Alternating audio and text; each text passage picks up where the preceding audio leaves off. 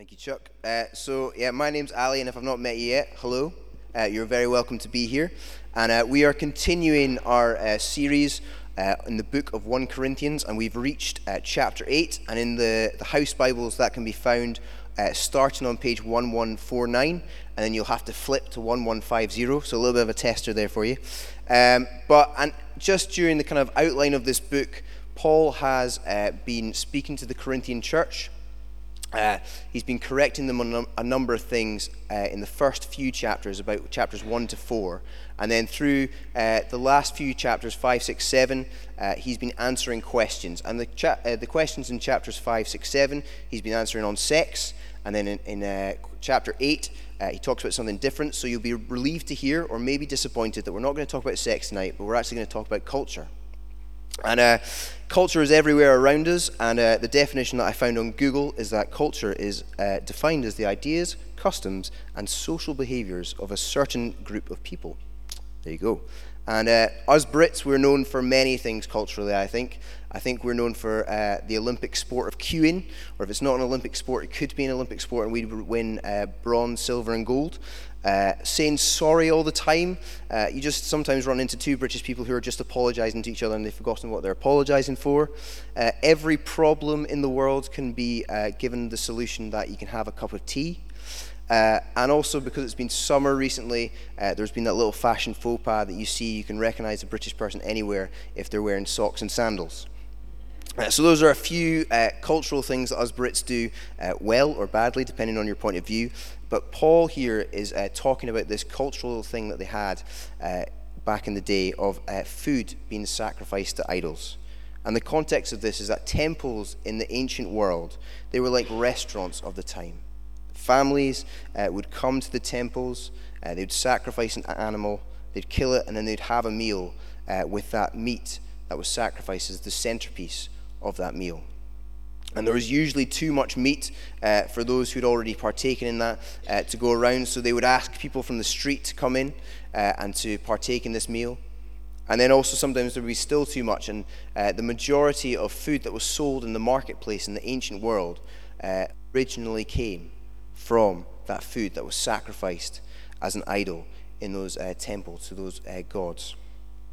Now, this caused a problem for the church in Corinth, as they were not really sure what to do, as they worshipped the God of Jesus Christ. They worshipped that God, and they were like, well, these are gods that are being sacrificed. We don't really believe in these things. Can we eat this meat? And there were some people, there were teachers at the time that were saying that you shouldn't eat that. You should stick to the law. Don't eat anything that is unclean. And there were others who were much more liberal in their thinking, and they were saying, we know that these gods aren't real, so you can have whatever you want. So they were asking this question to Paul of, can we partake in this meat? And further to this, the Corinthian church, Corinth was part of the Roman Empire, so they would have been Roman citizens, and the Romans were really keen on their emperor worship as well. They were quite into that, and they saw their emperors as gods. And so these Roman citizens, they would be invited to these festivals, and they had special rights at the meals. So they were almost like the VIPs there. And if they didn't go, that would be noticed, and that would maybe cause them trouble. So Paul here is sketching out what it means to live as a Christian in that pagan environment. And we can find out how he does this by reading 1 Corinthians 8. So it should appear on screen, or you can find it on the analog version of your Bibles, or also on the mobile version. So Paul says this: now about food sacrificed to idols. We know that we all possess knowledge, but knowledge puffs up while love builds up. Those who think they know something do not yet know as they ought to know, but whoever loves God is known by God. So then, about eating food sacrificed to idols, we know that an idol is nothing at all in the world, and that there is no God but one. For even if there are so-called gods, whether in heaven or on earth, as indeed there are many gods and many lords, yet for us there is but one God, the Father, through whom all things came and for whom we live. And there is but one Lord, Jesus Christ, through whom all things came and through whom we live. But not everyone possesses this knowledge. Some people are still so accustomed to idols that when they eat sacrificial food, they think of it as having been sacrificed to a god. And since their conscience is weak, it is defiled. But food does not bring us near to God. We are no worse if we do not eat, and no better if we do. Be careful, however, that the exercise of your rights does not become a stumbling block to the weak. For if someone with a weak conscience sees you, with all your knowledge, eating in an idol's temple, won't that person be emboldened to eat what is sacrificed to idols? So this weak brother or sister for whom Christ died is destroyed by your knowledge. When you sin against them in this way and wound their weak conscience, you sin against Christ. Therefore, if what I eat causes my brother or sister to fall into sin, I will never eat meat again, so that I will not cause them to fall. I'm just going to pray. Father God, we thank you so much for your word. And Lord, I just pray that in my weakness today, that you would be strong. We would see your strength today, Lord, and that you would speak through this passage today. I pray for each person here, just that they would find what they're looking for in you, in this word. Amen. So Paul here, he's given the Corinthian church a way to live and a way to deal with this cultural issue in the ancient world. And because it's about food, I thought I'd go for that really cheesy sermon structure about calling it a recipe to deal with culture. So we can use this framework that Paul gives us as, I suppose, dealing with culture in our 21st century, rather than, I suppose, kind of food sacrificed to idols. We don't really come across that too much today, but we do come across many, many cultural issues, and we can use what Paul says here as a framework for how we should deal with those situations. Now, I'm not a massive baker. I've never really particularly enjoyed it, and when I first heard the hashtag GBBO, I thought it meant God bless Bill Oddie, and that's something that had happened to everyone's favourite person from Springwatch. But then I found out, someone told me that it was the Great British Bake Off, and it's obviously on right now, and I'm sure many of you are baking up some treats while watching it. I'm not watching it, but I have to say, but I do know, or have been told anyway, that to bake a cake, to bake something, you kind of need to start with an ingredient. That's always helpful, and then you add another ingredient that will maybe mix and kind of solidify the mixture, and then you want to add other ingredients that can give flavoring, and that's where we're going today. So we're going to start with our base ingredient that we have in our recipe to deal with culture. We're going to add in something else that will solidify everything, and then we're going to add another ingredient, and you can find out through this sermon. Aren't you so excited? So Paul gives us 3 steps on how to deal with these cultural issues, and we're not going to go into specific issues per se, but we're just going to look at the framework of how he uses that and how we can use that in our own situations. So our first step, our first ingredient, is that we start with love. In verses 1 through 3, Paul shows us that there's a contradiction between knowledge and love, and he's urging us to choose love. He says that we know that we all possess knowledge, but knowledge puffs up while love builds up. Those who think they know something do not yet know as they ought to know, but whoever loves God is known by God. So many in the Corinthian church, they were new Christians. They were trying to come to terms with their new identity in Christ and how to deal with this situation. They had people telling them to say, you've got to do what the law says. You've got to stay away from all this stuff. And there's others that saying, you know better. You can eat what you want. You can be free. But Paul is showing us there's a different way to deal with this situation, and that our first response shouldn't be knowledge straight away, but actually love is that best response of dealing with the culture. And again, the situation might not be relevant to us today, but the principle is that the same.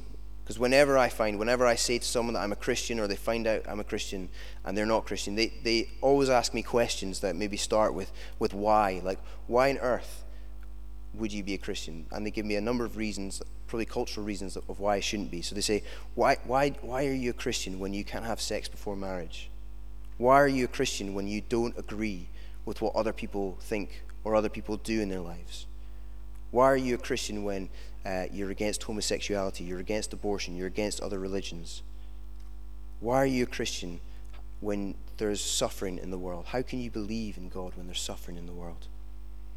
And whatever issues that we are confronted with, whether that's in our home life, our work life, we should always start with love.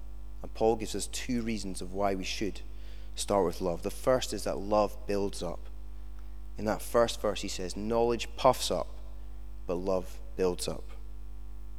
And the greatest thing that we can do in life is not know how many things are wrong with the world or know that we're better than someone else, but actually we're called to love the world and to love those in it.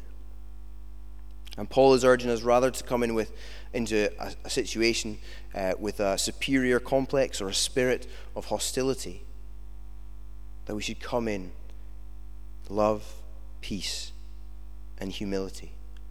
Knowledge is a really useful tool. It's a great resource and it's really helpful. It gives depth. But you can't start a response solely on knowledge. It can inflate our egos. It can make us feel better than the individual. And actually it pushes people further away usually when we want to bring people closer. Now, I've done many Alpha courses. I've led many Alpha courses over the last few years, and I've never had a situation where I've been on an Alpha course and someone who's been an atheist has started an argument with me, and I've argued with them, and then they've been like, you know what, you're right, I'm a Christian now. I've never had that situation. But I have had situations where we've had people who've been really strongly against the Christian faith, and they've come out all guns blazing from the start, calling us all sorts of names and things like that. And then in Alpha, what you do is you say, that's really interesting. What do other people think? You kind of deflect a little bit. There's a wee secret for you.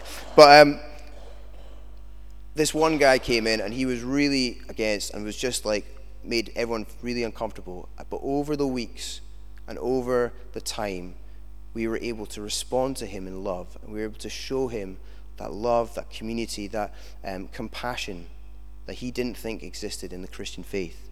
And completely turned his view of Christianity around. Every objection he said, every ridicule was met with love. It was that love that built him up and drew him closer. It wasn't the knowledge that we had, but it was the love that drew him closer.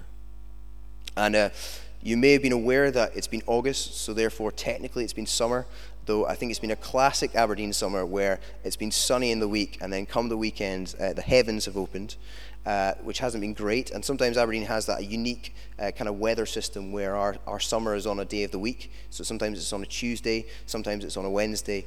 But it's been summer everywhere else. So, and what we get when we're at summer, I don't know if you've noticed this, but online or on DVD, TV, you get all these adverts that talk about summer fitness DVDs, and they give you all these workout options, and they say things like this. They say, you can use the 30-day Beachbody Challenge, or you can change your body and your life in 6 weeks for summer, which is quite a big claim, but there you go.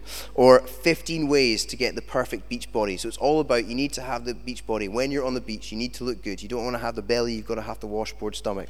And I don't know about you, but I think to myself, yeah, I could do that. I don't want to have a belly when I'm on the beach. I want to have a washboard stomach. So you start doing the workouts, you're feeling quite good about yourself, and you start to kind of be like, yep, got my beach body ready.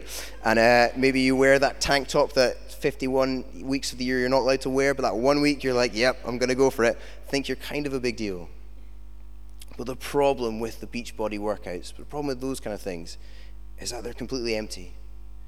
For 2 weeks in the year, they make you look good. But for 50 weeks for the rest of the year, that belly's going to come back, and it's maybe going to come back with a vengeance. They're designed to make us look good for that limited amount of time where the eyes of the world, or so we think, are watching us. But actually, they don't have any lasting effect, and they won't make us any stronger. If you want to become stronger, if you want to become fitter, then you have to put the work in. You've got to work all parts of your muscles. You've got to do some cardio. It might mean getting up a little bit earlier. You've got to work on weights that work on all parts of your muscle groups, just not your stomach. When we love people, it allows us to care for the whole individual and not just focus on one specific area.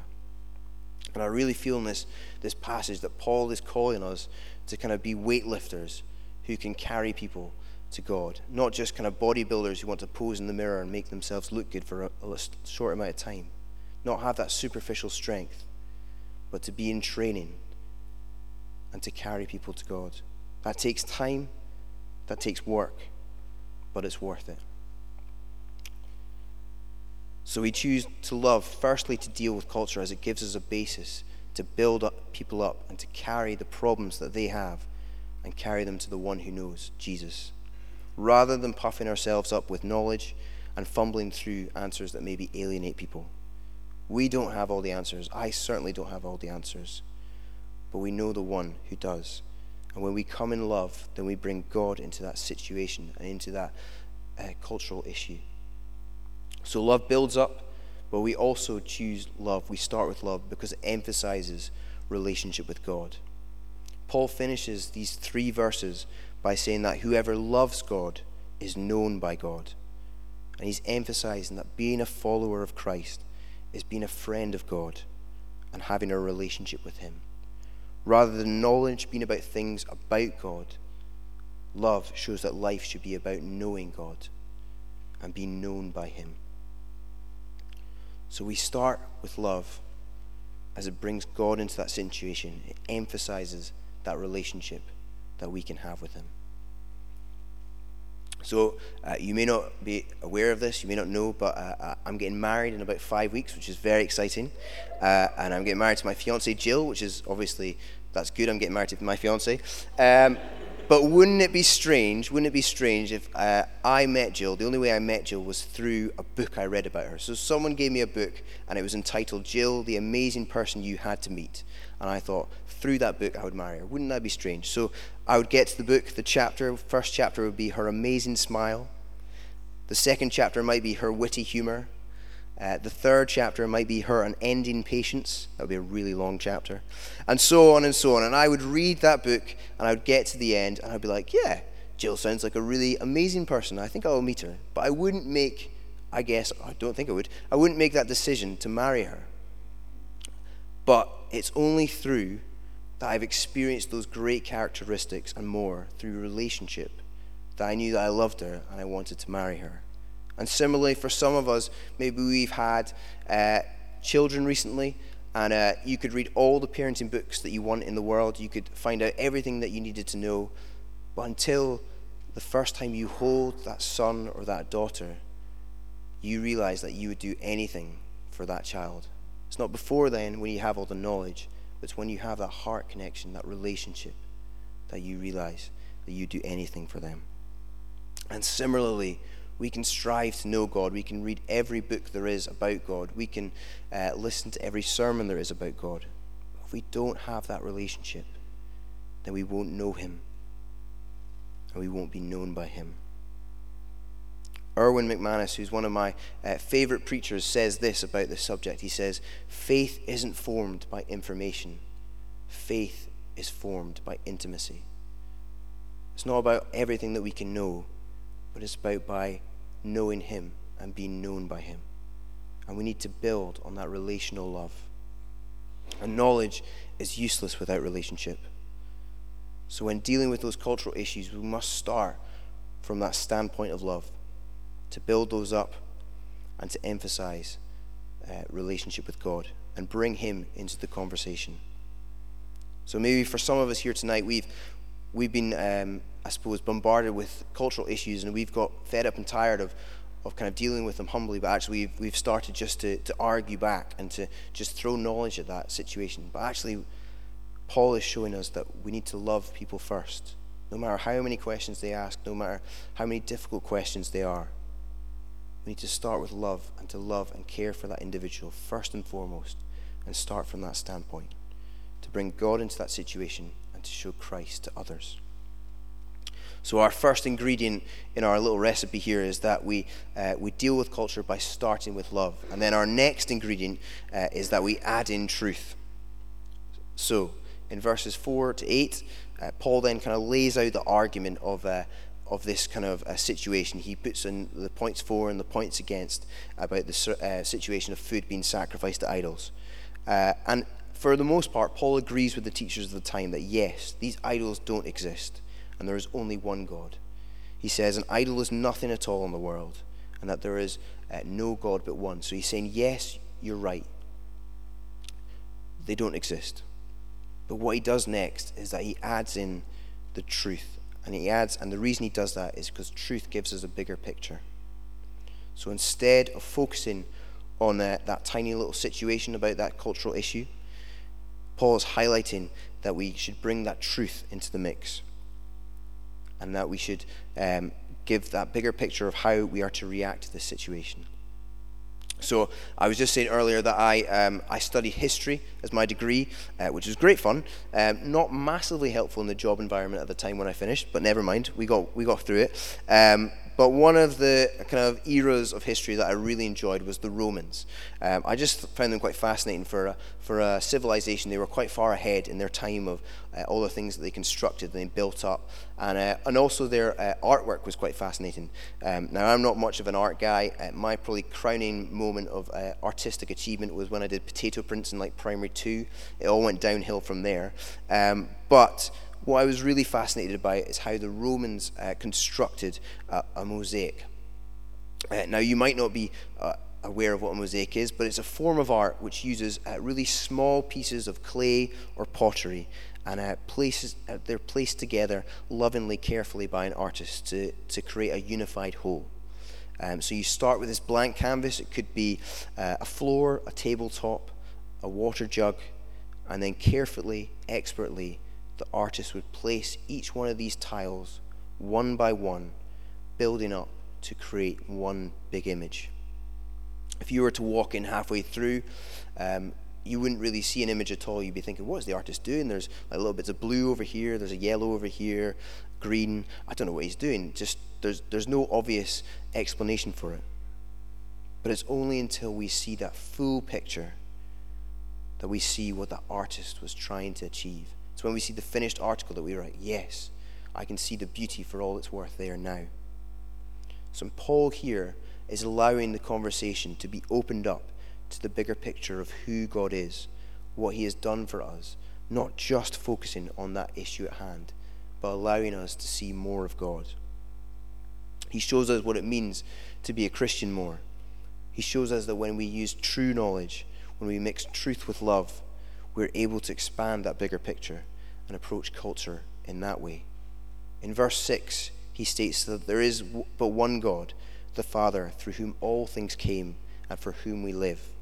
And there is but one Lord, Jesus Christ, through whom all things came and through whom we live. And he repeats that phrase, from whom all things came and who we live, to show us that that's what it's all about. It's about God, that he was there from the start. He's the Alpha and the Omega. And it's through him that we live. It's through him that we have life. He's showing us that we can use that truth to know who God is and what Jesus has done for us. He's not getting caught down in that argument of mud flinging or backbiting, but he's showing us that we must use the truths that are in the Bible, the truths that we know about God, to expand our horizons and to see that bigger picture. So when maybe we're given issues like we're asked about sex before marriage, we can cling to the truth that God created man, God created woman, God created sex to be enjoyed in marriage, and that God was in the center of that. It was all about God, and that's the truth. Or when people ask us about the pro-life and abortion debate, we can point to Psalm 139 and say, before I knitted you in the mother's womb, I knew you, and that God knew us before anything. How amazing is that? We must lift our horizons and see the bigger picture that God has given us in the Bible, in his word, and cling to those truths that we know in order to give us an understanding of how to deal with these questions that we get asked about culture. He's urging us here to delve deeper into his word and showing us that we'll be better equipped to deal with the issues. Now, I like to think I'm kind of down with the kids. I'm 27, so I'm still clinging on to my mid-20s, and the way I'm down with the kids is that I listen to Christian rap music. That's right. That's how down with the kids I am. And there's this Christian rapper.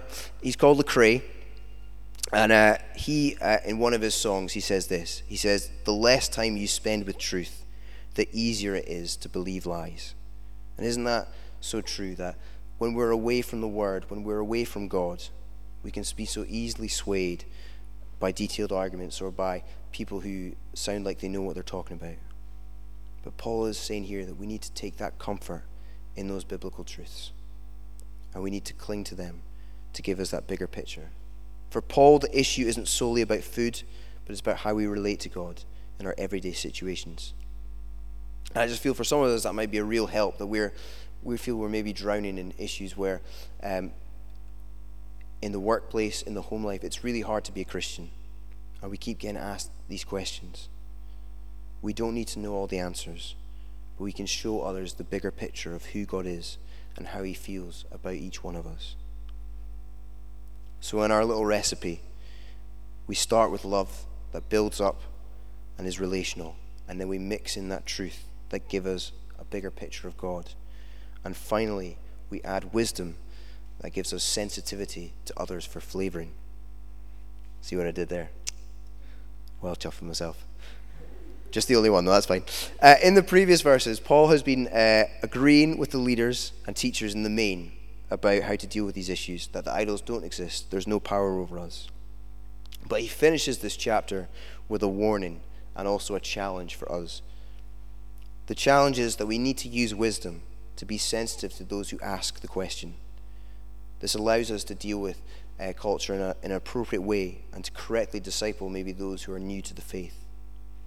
In the last 5 verses of this chapter, Paul is warning that we need to have that awareness of others and their situation. In verse 9, Paul states that be careful, however, that the exercise of your rights does not become a stumbling block to the weak. So all the way through these verses, Paul has been urging us to use that freedom and knowledge we have responsibly and think about the consequences of our actions in views of others in the faith. They may be younger in the faith and have just come out of situations like that are very real.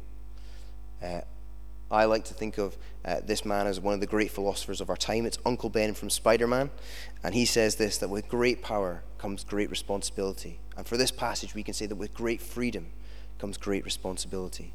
We've been given this freedom, but yes, we must use it wisely and sensitively to others around. Wisdom is important. In Ecclesiastes 8, it says that wisdom puts light in the eyes and gives gentleness to words and manner. And we need to use that wisdom to give that gentleness to our words when approaching these situations. To not go all in gung-ho, like I said before, and push people away, but to give that wisdom gradually, that people can see where they belong and bit by bit where they're coming to be more like Christ-like.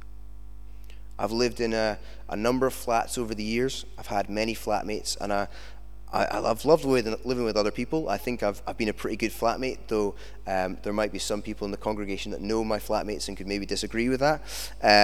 But a few years ago, I was living in a flat, and it was a flat of 5 guys. So there was 5 of us, and we had a deal for meal times to we're students, and kind of to save money, we thought that each weekday, one of us would take a night and we'd cook for the rest of them. So then you're only cooking once, because then the weekend we would just fend for ourselves. So we thought that was quite a good way to save money, quite a good deal. And one Friday night, one of my flatmates, Steve, he was cooking, but actually I was going out for dinner, so I already had plans. So I didn't need any food. However, Steve put on a lovely meal, but then he also brought in dessert. Now, dessert was optional, but it was kind of frowned upon if you didn't bring in dessert. So Steve was doing a really good job as a flatmate because he brought in dessert, and we were all like, yes, well done, Steve. And he provided 6 ice creams and 4 cookies for dessert. So it was a bounty of dessert. And I was offered an ice cream, and I was like, I'm going out, but, have a cheeky little ice cream to cleanse the palate for my meal. That would be nice. And everyone else, so I had 1 ice cream, and then everyone else had their cookie and their dessert. So that was fine. So maths fans in the congregation, you can work out that 4 plus 4 plus 1 equals 9. There were 10 desserts, so there's 1 remaining dessert. You can probably see where this is going. So fast forward to Saturday afternoon. I'm in the flat with my other flatmate, Bob. We are playing on the PlayStation, and I get a little bit peckish. And I think, what's in the fridge? I'm a student, there's nothing in the fridge. I think, maybe what's in the freezer? I look into the freezer. There's that 1 remaining ice cream in the freezer. I was like, quite fancy a little bit of an ice cream right now. And I go to my flatmate, Bob, and I say, if I had the other ice cream, do you think that would be all right? There were 10. 10 divided by 5 equals 2. Ergo, 2 desserts per flatmate. And he was like, yeah, I think that's fine. So I went into the freezer, I had the ice cream. It tasted delicious, by the way. It was one of the best ice creams I've ever had. I'd literally just finished eating it. I'd put the stick down, I'd put the wrapper down, and Steve walks into the flat. And Steve, bless him, had been studying at the library all day, very, very hard. Yeah, I know. What a guy. Studying so hard. He'd been really hungry. I think he'd skipped lunch. And he was walking up, which was quite a steep hill, and because it was October, it was like monsoon season, so he was dripping wet, and he walked into the flat, and the only thing that he was thinking about, the first thing he thought about, was that ice cream. And he walks up the stairs, doesn't say hi to anyone, through into the kitchen. He looks in the fridge freezer, into the freezer, the box, I'd left the box in there, so the box was still there. He looks in the box, I know, terrible.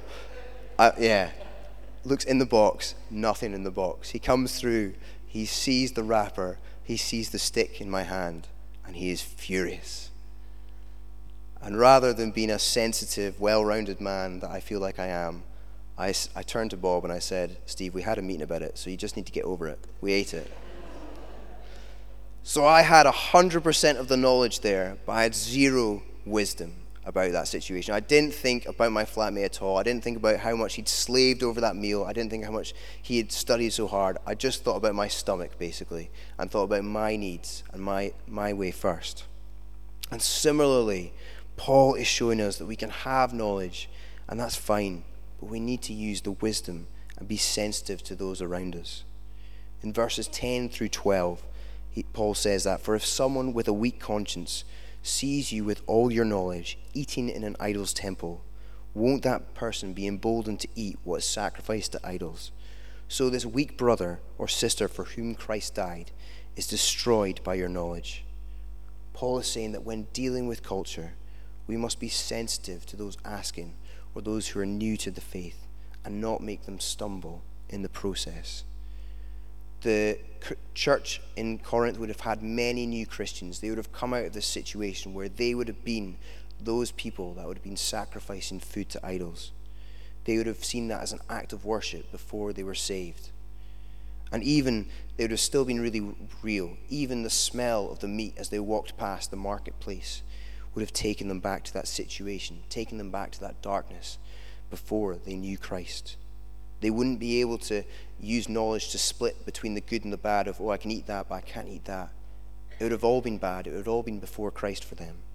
And they'd have all been in darkness. And Paul is urging the church here to not use knowledge to make others sin and to face things that they can't handle, as it's still too raw for them. Earlier on in this book, in chapter 3, Paul talks about spiritual milk and wanting the church to move away from just being on spiritual milk to being young in the faith. But actually, they're still not ready. They're still quite raw. And when dealing with that culture, we need to be sensitive to those around us. We need to be sensitive to maybe those who aren't Christians who are asking those questions, as there's usually a heart experience behind the question. For example, if someone asks about suffering, there's usually maybe that they've suffered real loss in their life. But wisdom, when we use wisdom correctly, it flavors that conversation sensitively. We're able to think about their needs before ours. Similarly, when there's new Christians asking those questions, we've got to be careful not to make them stumble. The final verse of this chapter says that, Paul says that, therefore, if what I eat causes my brother or sister to fall into sin, I will never eat meat again, so that I will not cause them to fall. Paul has given us that warning, not only from those the outside, but also those who are in the church, and saying that we need to be a good example to those who are new in the faith. We don't want to be a stumbling block to others. And Paul is quite clear that the penalty is high for those who cause the young in faith to stumble. And Jesus is too. In Matthew 18, he says that if anyone causes one of these little ones, those who believe in me, to stumble, it would be better for them to have a large millstone hung around their neck and be drowned in the depths of the sea. And what Jesus is saying here is that he's fiercely protective of those who are young and those who are young in the faith. And we should be too. We shouldn't give people an opportunity to backslide. So that might mean if we are meeting with someone who maybe has an issue with alcohol, that we don't go to the pub, but that we go for coffee instead. Or that if the pub is the only place we can go, that we don't order any alcohol, but we have fresh orange and lemonade all around. Or if we are meeting up with someone who's maybe struggles with lust or pornography, that we don't go to the cinema and see the latest 18, but actually we see Disney Pixar's latest release instead, which will clearly be better anyway. But, we don't want to use that knowledge that we have, thinking, oh, I can handle it, so therefore they can handle it. No, we want to be sensitive to them and say, well, that's an issue for them, so we want to steer clear. We don't want to give them temptation. We don't want to let the devil have a foothold in their lives again. We use that wisdom to flavor our conversations and our meetings with others and to be sensitive to what they can handle. That might mean we might give up something we enjoy for the sake of others, but that's love, isn't it? In John, the writer says that greater love has no one than this, to lay down one's life for one's friends. So Paul's recipe for dealing with culture is that we start with love that builds up, that's relational. We add in that truth, which gives us a bigger picture of who God is. And then we add in wisdom to flavor our conversations and to be sensitive to those around us. Why don't we stand and we're going to pray.